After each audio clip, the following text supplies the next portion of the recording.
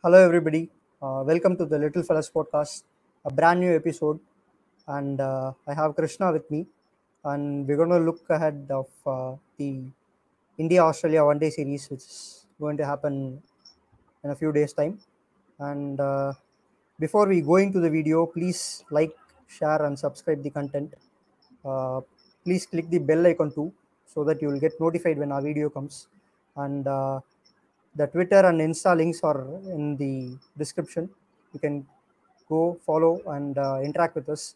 We'll respond to every comment possible, basically. So please do that.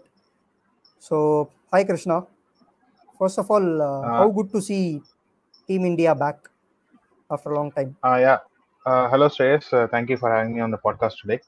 Yeah. So as you said, India are finally back playing international cricket after a long ordeal. I think the last bit of international cricket action that we saw as Indian fans was in New Zealand, and it wasn't a happy series. We demolished them in the T20s, but we lost the ODI and the Test leg of the tour, and it wasn't great because the ODI series and the Test series had some young guns playing for India abroad, and I was really disappointed the way in which we played in the Test series and in the One Day series because we were not able to negotiate the pace, swing, and bounce of the New Zealand bowlers. So, given that many of our youngsters played in that series, it was a big worry. But of course, it's their first series abroad. Pretty sure they'll come around. And this particular squad also has a lot of exciting talent. Very unfortunate that we do not have Rohit Sharma in the ODI lineup, but we do have Shubman Gill. A lot of barging has been happening for Shubman Gill to be part of at least the ODI squad from people outside. But now that Shubman Gill is part of the squad and with Rohit Sharma not being present, I think Shubman Gill will definitely get a good chance this series. Same goes for Mayank Agarwal as well. So yeah, I'm really excited to see this new phase of Indian cricket and how well the newcomers get into their roles. Yeah, I agree on most of the points, Krishna. And one other thing that I need to stress on here is that the series is actually happening in Australia, right? There was actually some rumors during the IPL that the series would continue in UAE post the IPL, and BCCI and even Cricket Australia, they've done a good job to make it happen actually, and hope the series does happen without any COVID issues or any issues of any kind actually. So let's get into the India form. I wanted to talk about the 2019 World Cup. So actually, what I think is we should plan from World Cup to World Cup, like how England do, right? I mean, many teams do that. Even Australia, to an extent, if you actually see, they perform from World Cup to World Cup. So, what went wrong in the 2019 World Cup? Uh, Primarily, what I think is it's not just a one game choke. It is a failure to plan properly for like 4 long years. What do you think? Yes, Shreyas, I agree on the fact that it was a one-game choke because if you look at our top three, it has been probably the best top three the world has ever seen, right from 2015 to 2019.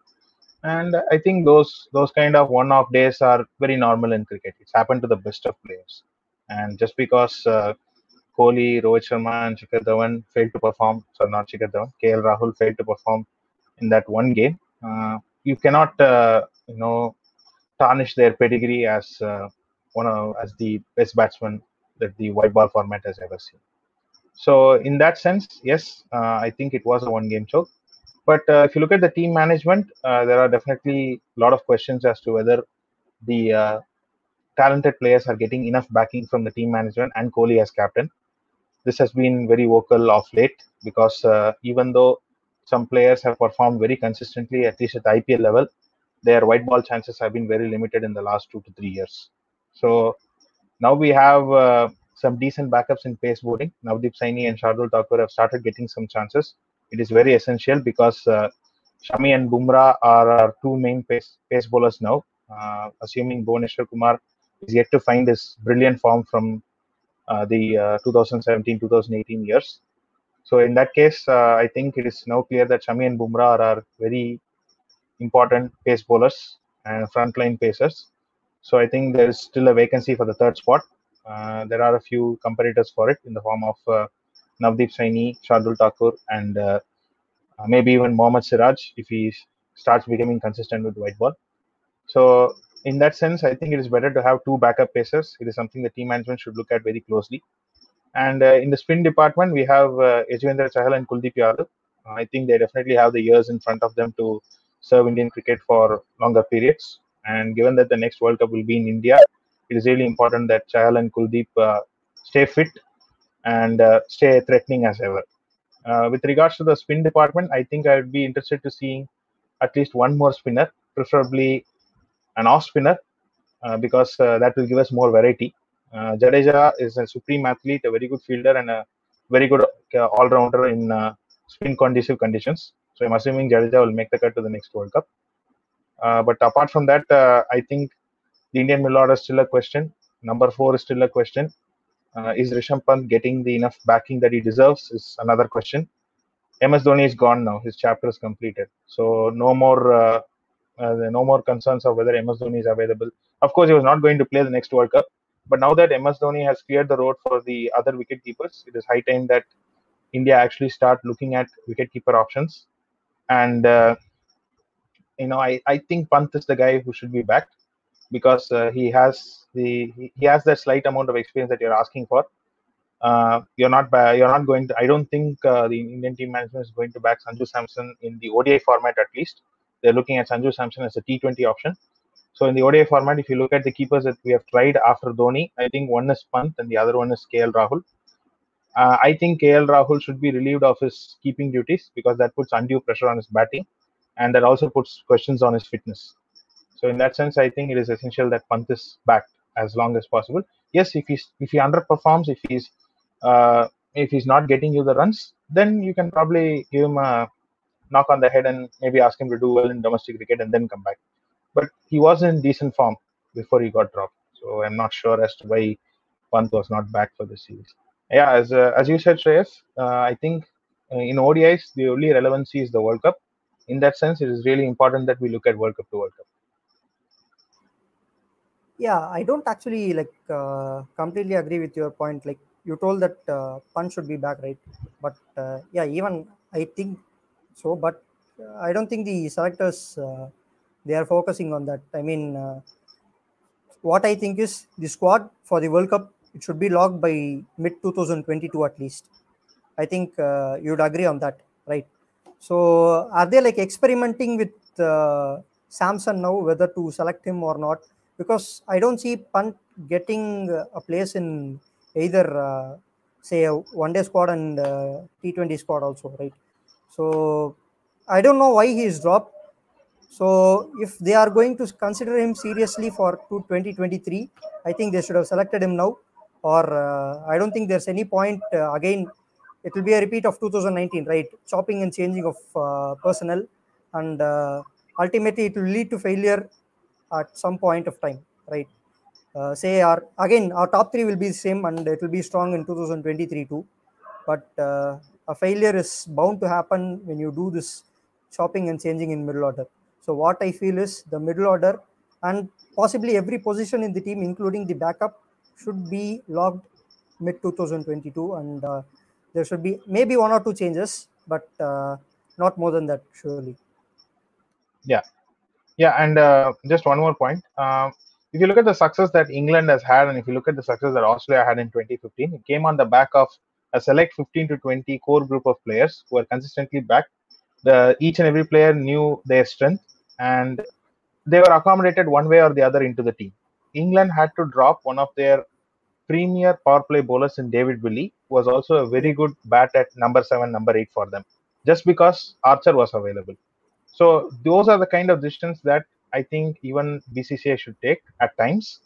In case you have a better option, play the better option. And even though you could not accommodate someone who served you that long, at the end of the day, it's purely a question of whether the player who's coming in is going to have more impact than the current player. That's all. That was a simple decision for England to make. Very unfortunate that David Willey got dropped, but in the end they played Archer, who in the end won them the World Cup. So those are the kind of decisions that you have to make. Yeah, fair point. But do you think you will find a similar talent like, I mean, not exactly bowling, but such exceptional player like Archer who will come in at the last minute for India? I mean, that was a different case, right? I mean, he had to get his England citizenship sorted and such things.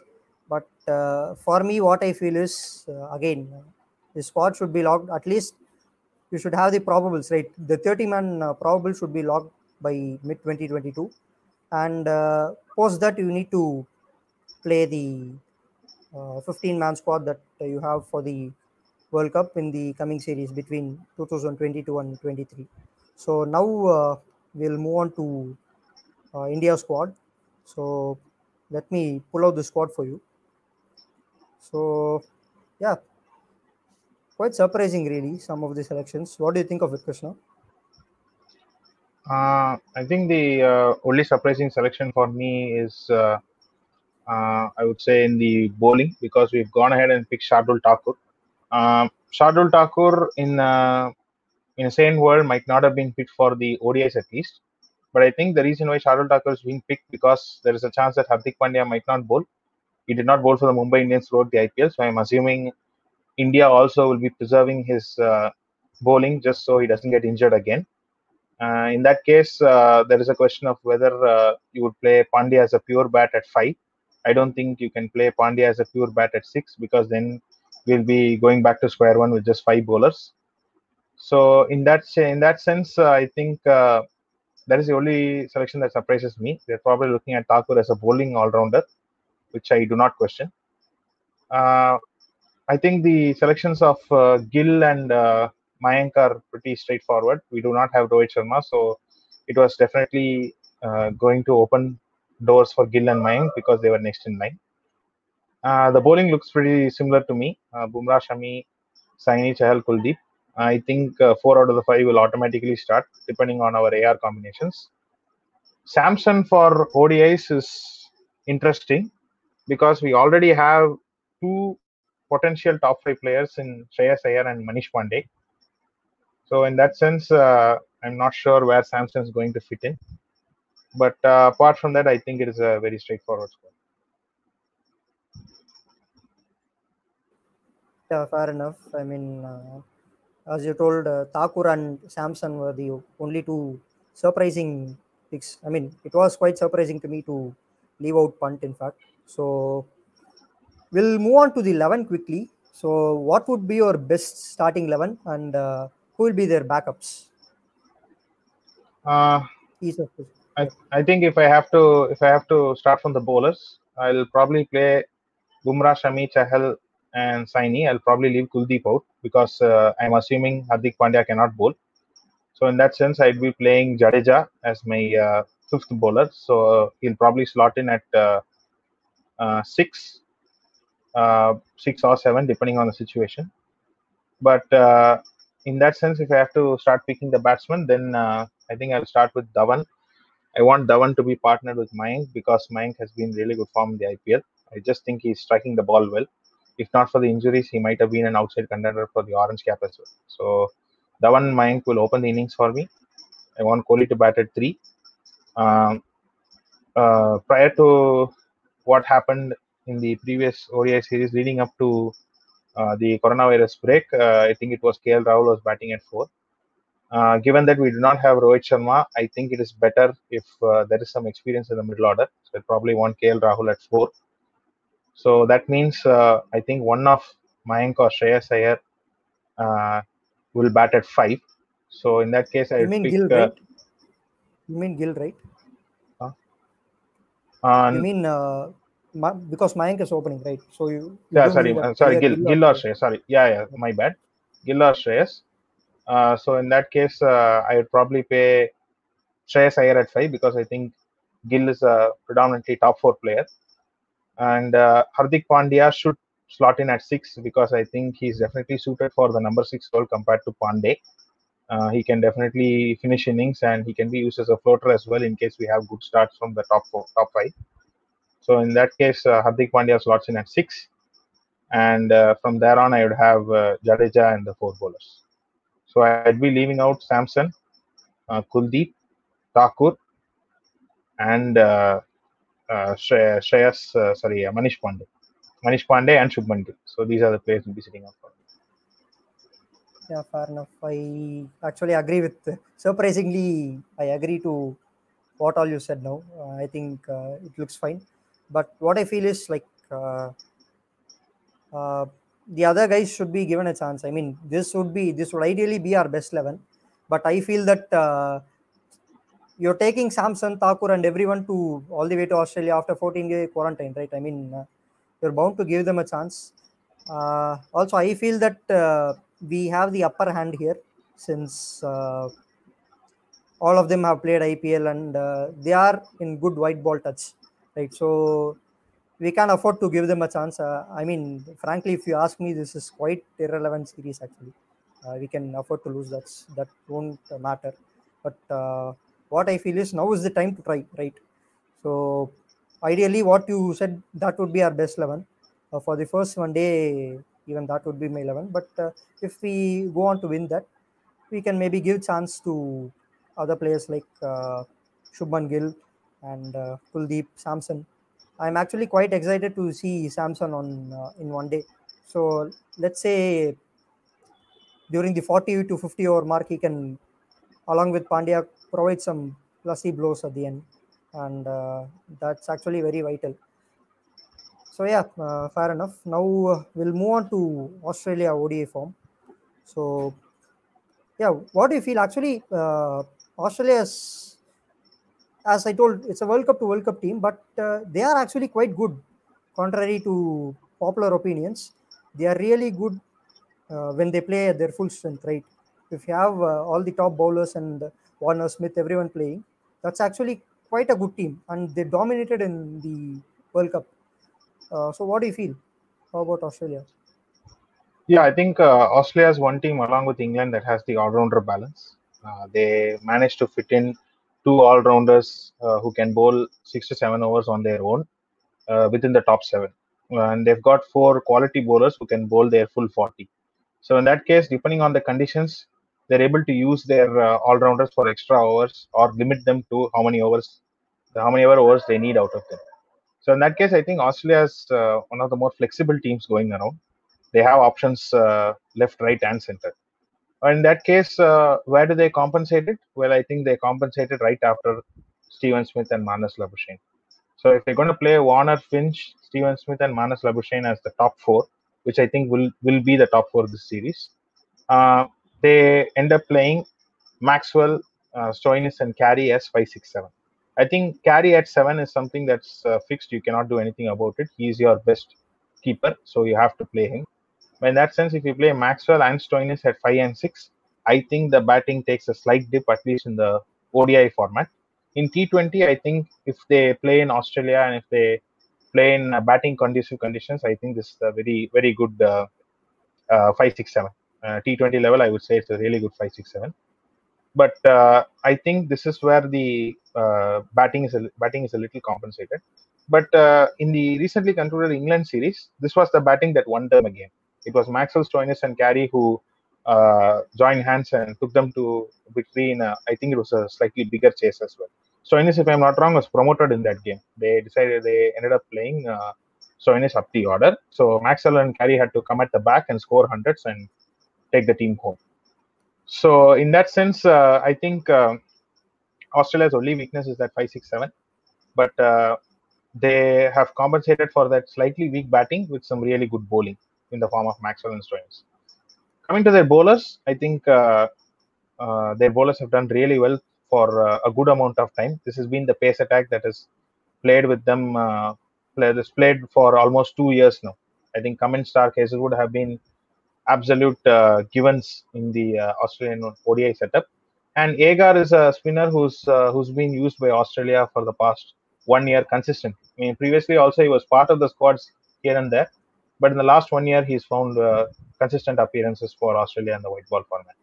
So I think Australia have a pretty settled team. This I think the team that played in the 2019 World Cup might end up being the same. Might end up being the team that plays in the 23 World Cup as well. So maybe with a couple of changes with the Labuschagne coming in. So in that sense, I think yeah, they have all bases sorted, and they have a really good spinner in Adam Zampa as well. So depending on the conditions, they can end up dropping one of the all-rounders and play the bowling all-rounder Agar, and Zampa I think will start as the first choice spinner. Yeah, sure. We are looking at the squad now. Like they've brought in a new player called Cameron Green. I mean, he's had an ordinary big bash, but he's doing well in the Sheffield Shield, and they've shown faith in him, and they brought him in. And I hope he gets a chance, and we'll be able to see him play in the ODIs. And but I feel that Sean Abbott will start ahead of Hazelwood, at least in this series, because either of the bowlers. I mean, it may be Stark, Cummins, or Hazelwood, but I think Stark needs some international game time, so I think he'll definitely play. But what I think is Abbott may play ahead of Hazelwood, since Cummins also has some brand value associated with him.